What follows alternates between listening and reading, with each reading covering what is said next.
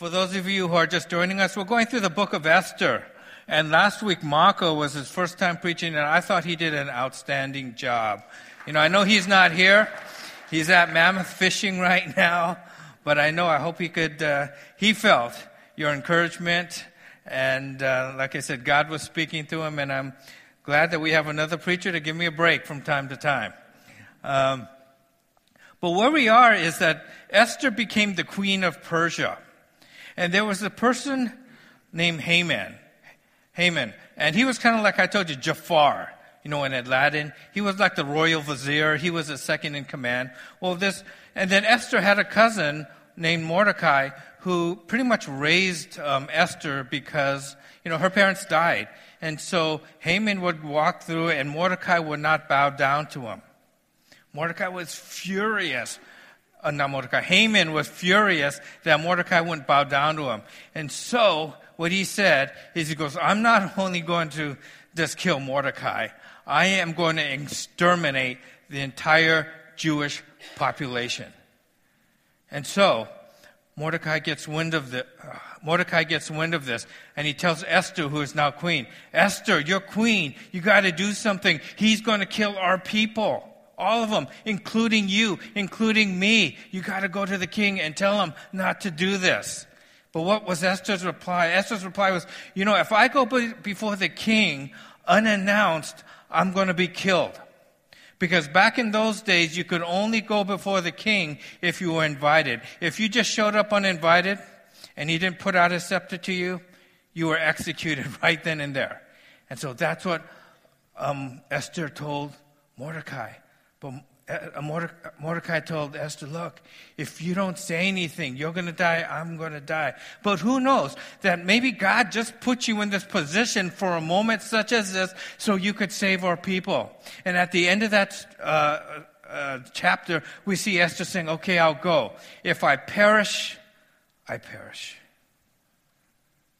If the king doesn't put out his scepter, I'm going to be executed.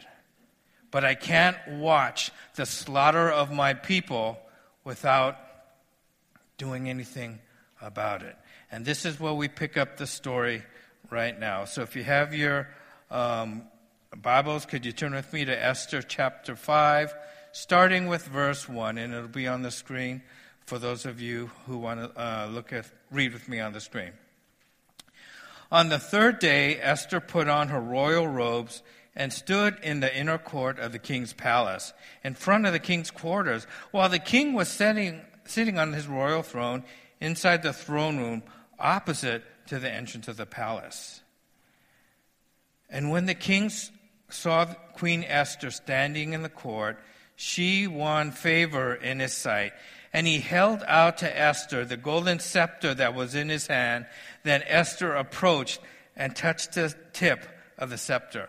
Now, if this was a movie, right, you would see the king sitting on his throne, and you would see Esther, right, standing there. Their eyes meet. Now, this is when the music is going to start building up. And this is where the tension is building up. And you're sitting there going, what's going to happen? What's going to happen? She disobeyed the king. And then all of a sudden, right as the music crescendos, boom, he reaches out the scepter. And for those of us who are watching, we go, she's not going to be killed. She's not going to be executed. Why? Because even though she defied the king's order, she found favor in the king's sight. Now remember Queen Vashti, the queen that Esther replaced? The king asked her to come before him at a party. And what did she do? She refused the king. The king was furious. And so the king said, okay, he listened to his wise men, and they said, well, make a decree that says that she is no longer the queen and she can no longer come into your presence. So he did that. And so we don't know exactly why Vashti didn't come before the queen. We don't know if she was stubborn. We didn't know if she was just naturally defiant because she was the queen.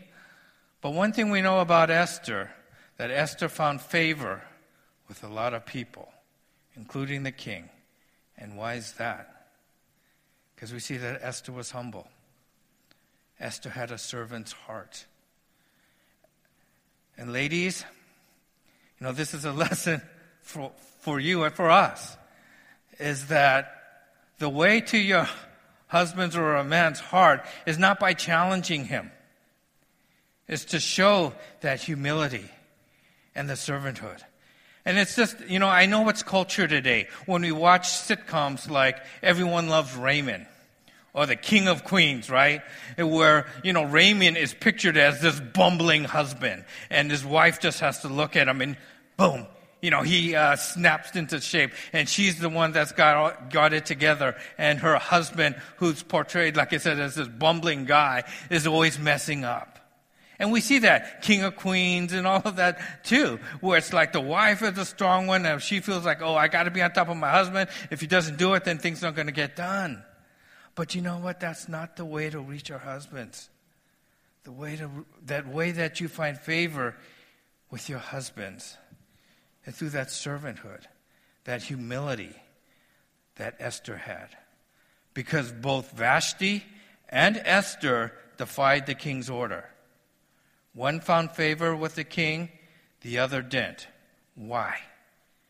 Because Esther had that servant's heart, and Esther had humility. She didn't stand there and wanted to defy the king. She didn't want to defy her husband. And that's an important lesson. And then the king said to her, "What is it, Esther? What is your request? It shall be given to you, even to half my kingdom." Now, of course, he wasn't going to say, "Hey, I'm giving you half my kingdom." Basically, what he was saying is, "Hey, honey, what do you want? I'll give you your heart's desire. Just tell me." And once again, she found favor with him. She was humble. She had the servant's heart. And how did the king react? "Honey, I'll give you the desires of your heart." And Esther said, "If it pleases the king, let the king and Haman come today to a feast that I have prepared for the king." Then the king said, "Bring Haman quickly so that we may do as Esther has asked." So the king and Haman came to the feast that Esther had prepared. And this is kind of funny here, because, when Queen Vashti defied the king, all of the noblemen were freaking out, because they were saying, man, if Queen Vashti defies the king, then all of our wives are going to be defying us. This is not good. But now look at what we have here. We have Esther, because she was servant, because she was humble, she told the king what to do, and the king said, I'll do it.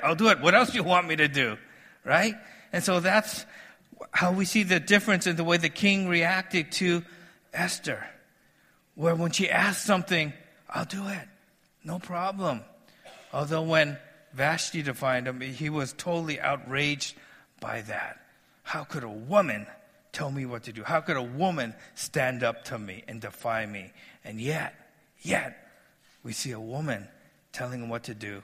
And he said, "Okay, honey, no problem. I'll do it, and I'll do it right away."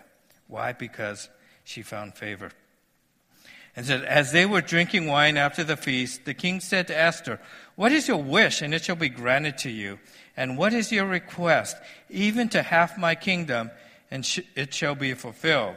Then Esther answered, "My wish and my request is, if I found favor in the sight of the king, and if it please the king to grant my wish and fulfill my request, let the king and Haman come to the feast that I will prepare for them tomorrow.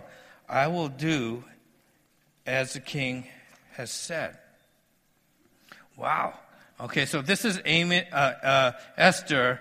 There's something going on here where we're going to see in the next chapter, but she's planning something. Okay, she's planning something here. On the next slide, it says, "And Haman went out that day joyful and glad of heart. But when Haman saw Mordecai at the king's gate, that he neither rose nor trembled before him, he was filled with wrath against Mordecai." Once again, now we see this, right? This is total testosterone thing going. He's saying, hey, the queen has invited me to a party. And so he's leaving the palace all happy. I know he can't wait to go home and tell his wife. Then he sees Mordecai sitting, not standing before him. Why? Because Mordecai didn't want to. And number two, Mordecai wasn't afraid.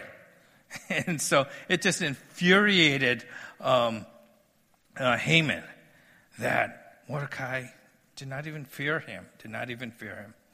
It says, nevertheless, Haman restrained himself and went home. And he sent and brought his friends and his wife Zeresh.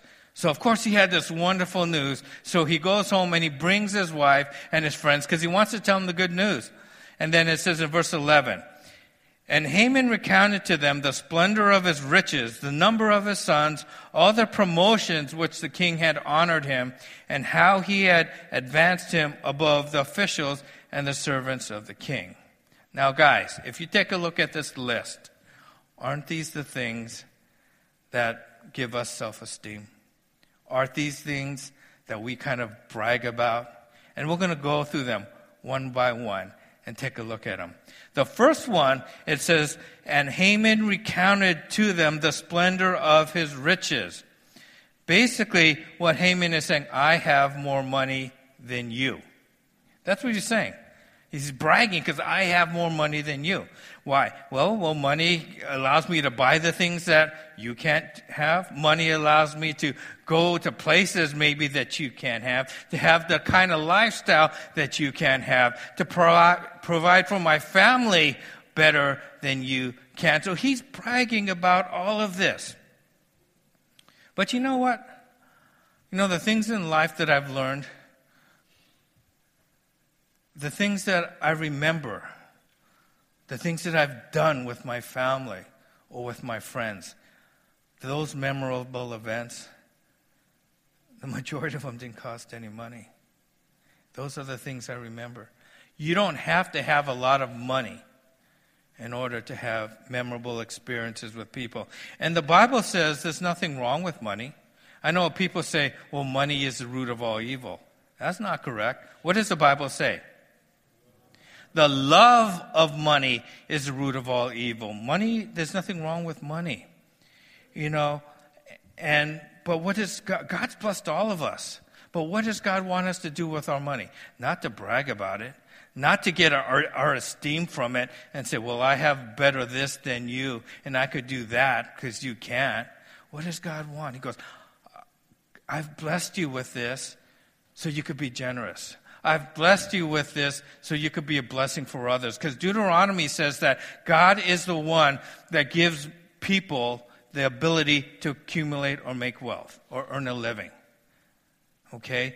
So let's make no mistake that wherever you're at in life right now, whatever you have acquired, it's all based on the grace of God and not your own work. Because the problem is, when we esteem ourselves, we think it's us. The Bible is clear that any blessing that we attain in life is only because of the grace of God and not us. And we're taking credit for something that God wants, and then we are misusing what God wants to give us.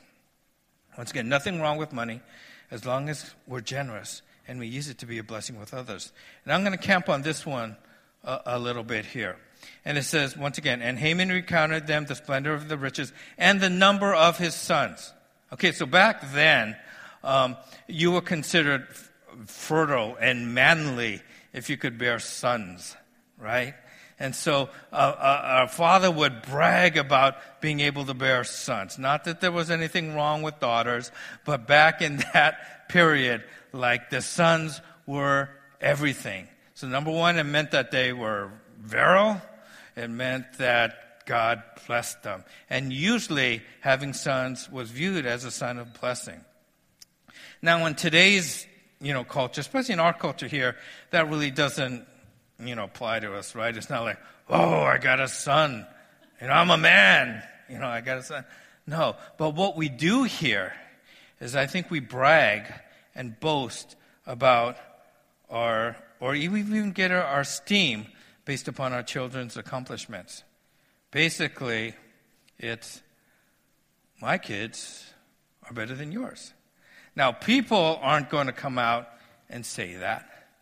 But when you go to certain places and they start dropping things, that that they're trying to say, this is how great my kids are. My kid's going to this high school. My kid got this award. And there is nothing wrong with esteeming and to be proud of your kids. Nothing wrong at all about that. But one of the things that we need to take a look at is as we are looking at our kids and as we are, proud of what they're doing, what are we proud of? Are we proud of their accomplishments, whether it's on the sports field or if it's through some art or it's their report card or whatever ability that they're doing? Or are we proud of them because of the spiritual growth that we're seeing in their lives? And this is really important because we have 18 years with our kids, around 18 years, to make a difference in their life, to teach them all that they need to know as they leave the house. And how we use those 18 years is extremely important because eternity is at stake here. Are we teaching them, hey, these are the values of the world, and you need to be a part of that.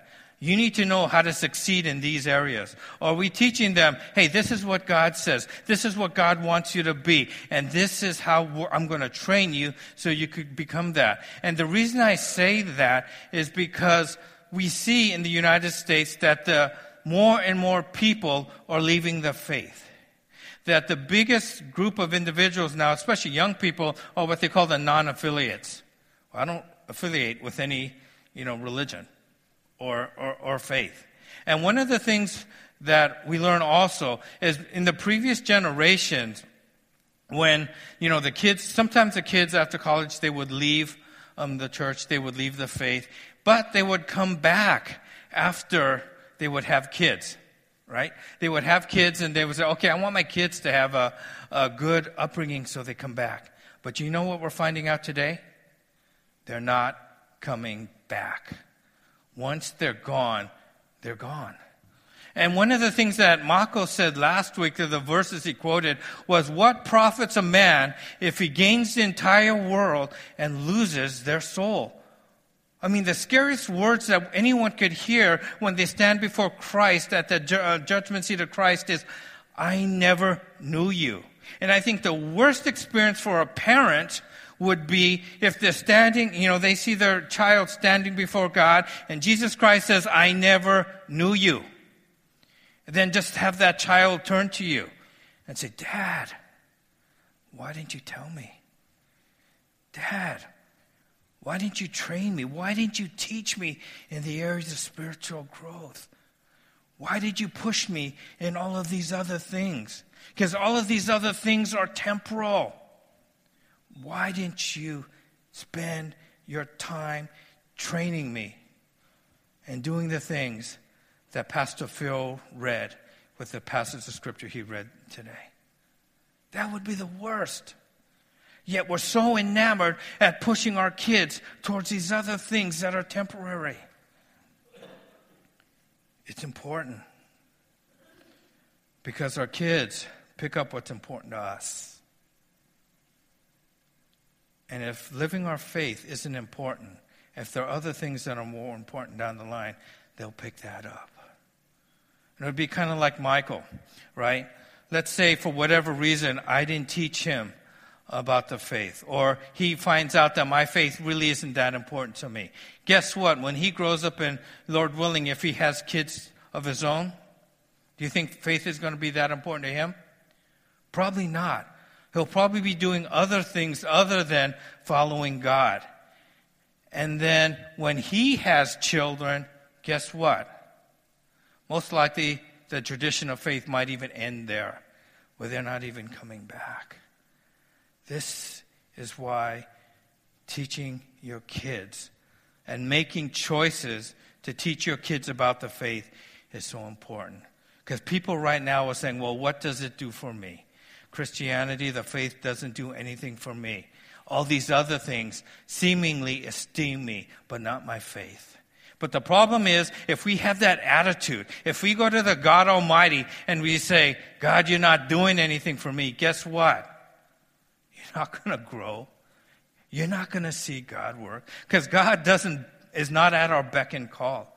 God is saying, no, come follow me. Invest your time, invest your life in me. It's kind of what John F. Kennedy said, right? Don't ask what your country could do for you. Ask what you could do for your country. And the only way we grow in our faith to see God work is if we have that ladder. If we're value. If we expect God to be coming through for us, that God is our genie, then we'll never grow. But dads, this is really important because we're the spiritual leaders. They take their cues of their faith from us. But the good news is it's never too late.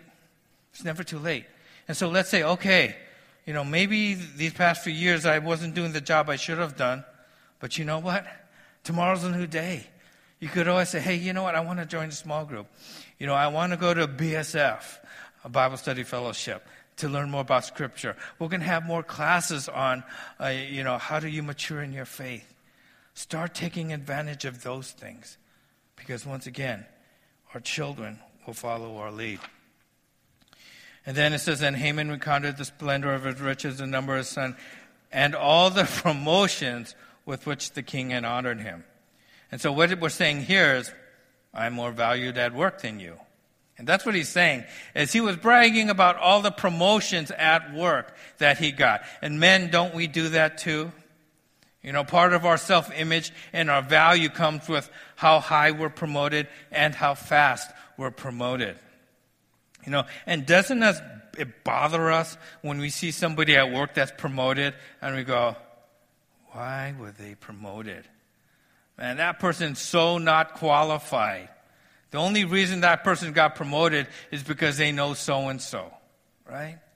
And it bothers us when we see people who aren't worthy promoted ahead of us. Now, there's nothing wrong with recognition or being promoted, right? Joseph was promoted to the second. Remember Joseph, was thrown into slavery, but through God's providence, he rose to number 2 in Egypt. Daniel was another one. There's nothing wrong with being promoted, but make sure at work that you're honest. That you're honest. And one of the things I want to tell you, I know I've told you this 1,000 times, but the best advice my mother gave me was at work was what? Do you guys remember that? It's a simple phrase. What was that? You don't remember? Okay, I'll say it again. Young people, remember this, okay? My mom said, outside living your faith at work and giving God all the glory, she said, make your boss as successful as you can. Make your boss as successful as you can. And I followed that philosophy. And because of that, I was able to be promoted up through the corporation. Not to brag about, well, there were some times when my esteem I got caught up in that. But I think that's a good value to live by when you put God first in your workplace and then make your boss as successful as you can. And then we go on, it says, and Haman recounted the splendor of his riches, the number of his sons, all the promotions which the king had honored him, and how he advanced him above the officials and the servants of the king. Okay, now Haman's saying, I'm more powerful than you. I'm more powerful than you. There's nothing wrong with being in a high position at work. There's nothing wrong with that because it gives you a platform. Like Marco was telling you last night, that Queen Esther had a platform where she could do something to save our people. And this is what I try to tell people. If you are gifted in this area, okay, if you are able to lead, if you are able to manage, I tell people, go for it. Go for it. Because if you could get to a place in your company where you are in a position of power, then you could make change. You could impact people, right? And the reason for your promotion isn't to say like Haman did, "Ooh, look at me, I'm Jafar, I'm number 2, right? I'm number 2." No. What we're saying here is if you could rise to a position where you are number 2, guess what? You could impact a lot of people under you. And one of the things I told you earlier, when I managed at Continental, pretty much I told my employees this, that their health was number one, their families were number two, and work was number three. And if you ever had a problem with your health, if there was something in your family, come let me know. I'll take care of that for you. I'll give you the time off. I'll cover for you. And you know what? I led with Christian values. I loved them as Christ, as when he said, love your neighbor as yourself. I did those things. And guess what? It makes a huge difference. Because for all of us who have worked, we all know that there are some good bosses out there. We all know that there are horrible bosses out there. I mean, I had one that we called evil. And the nickname was Satan, I mean, yeah, oh gosh. I mean, this guy was bad. I mean, bad. But what if you're a Christian boss? What if you, instead of saying, you're here to serve me, I'm here to make your life better. And so a lot of times, some of the people who are under me, they actually did better than me. And that, that just pleased me when that happens. So once again, there's nothing wrong with having a high position. It's how you use your power that's important. And finally, this is really interesting. Let's go on to verse number 12. Then Haman said, even Queen Esther let no one but me come with the king to the feast she prepared. And tomorrow also I'm invited by her together with the king. Once again, he goes, ooh, I'm special. The queen invited me to another banquet. Just me and me alone. But, this is the kicker here. It says, next verse, yet all this is worth nothing to me as long as I see Mordecai the Jew sitting at the gate.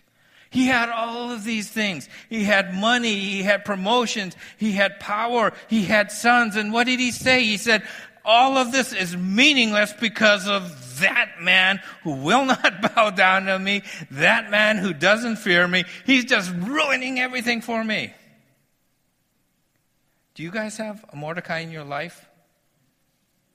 Well, God has blessed you with so much, but you can't enjoy it because there's this one Mordecai who's standing right there. It could be a family member. It could be a co-worker who reminds you constantly, oh, this is how I've risen in the company. Or it could be when you go to family gatherings and they tell you about, oh, my kid's doing this, my kid's doing that. What's your kid's doing? And they know full well what your kid's doing. And they know full well that whatever they're doing is not as good as their kids. And they just want us to know it. Yeah, come on. We've all been at family reunions like that, right? And my response is, hey, Michael's doing great. He's following the Lord. Wherever God calls him, that's what I want him to do. And so, but here we have a guy who had everything, who could not enjoy it because of Mordecai. Because there was this one man who wasn't bowing down to him because he wasn't fearing him. But maybe that Mordecai is not another person. Maybe that Mordecai is you. Have you ever thought about that? Where God has given you so much, and yet you can't be happy because you don't think it's good enough. Maybe it's because that's the way you were brought up, where your parents were always pushing you. You're not good enough. Look at so-and-so. You could be so much better. How come you're not a 4.6? So-and-so is a 4.6. How come you're not, going to Stanford? So-and-so is going to Stanford. Or how come you can't score as many points as so-and-so? Look at so-and-so. All that. And so maybe you were raised in that environment. And that there's something inside of you that cannot be happy with God, what God has given you, because you are the Mordecai in your life. That no matter what God gives you, as long as you see that Mordecai, you're not going to be happy. Because it's not good enough. Because you don't think it's good enough for you. And how do we deal with that? And we're going to conclude with this. Proverbs 3, 5, and 6. It says, trust in the Lord with all your heart, and do not lean on your own understanding. In all your ways acknowledge him, and he will make your path straight. So basically, what do we do when things are going really well for us, yet we can't be happy because there's a Mordecai in our life?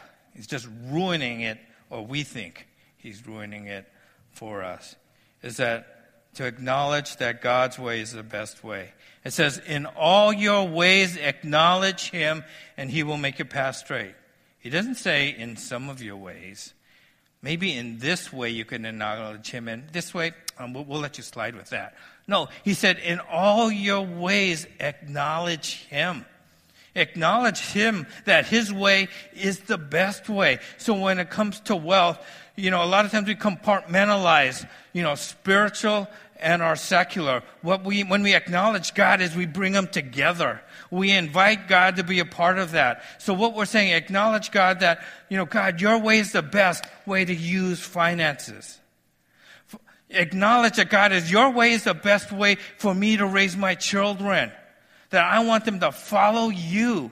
I want them to be a lover of Jesus Christ rather than a lover of the world. That's what we're talking about here, is acknowledging God's ways. It's acknowledging God that, yes, he's given me promotions. He's brought me to this place at work, at Power. But I acknowledge that God did that so I could make a positive influence. So I could bring God's glory to the place that I work at. That's what it means to acknowledge all of his ways. And so all of the things that we listed there, what God is inviting each one of you, and I challenge each one of you this Sunday, is if you could bring them together. Don't keep them apart. Don't say, oh, my wealth, my children, my work, my promotions, all of those things, my family, they're all here and God's here. Bring them together. Bring them together. And if you don't know how to do that, pray. And if still God is leading you, because you're going to have to make some tough choices, and I get it. I've had to make some tough choices in this area. But the only way that you could be satisfied and content is if you could bring those things that Haman was bragging about and acknowledging that God has a plan for those things. Because none of those things are wrong in and of itself. But you find great satisfaction when you bring them under the lordship of Jesus Christ and you bring them together. Let's pray.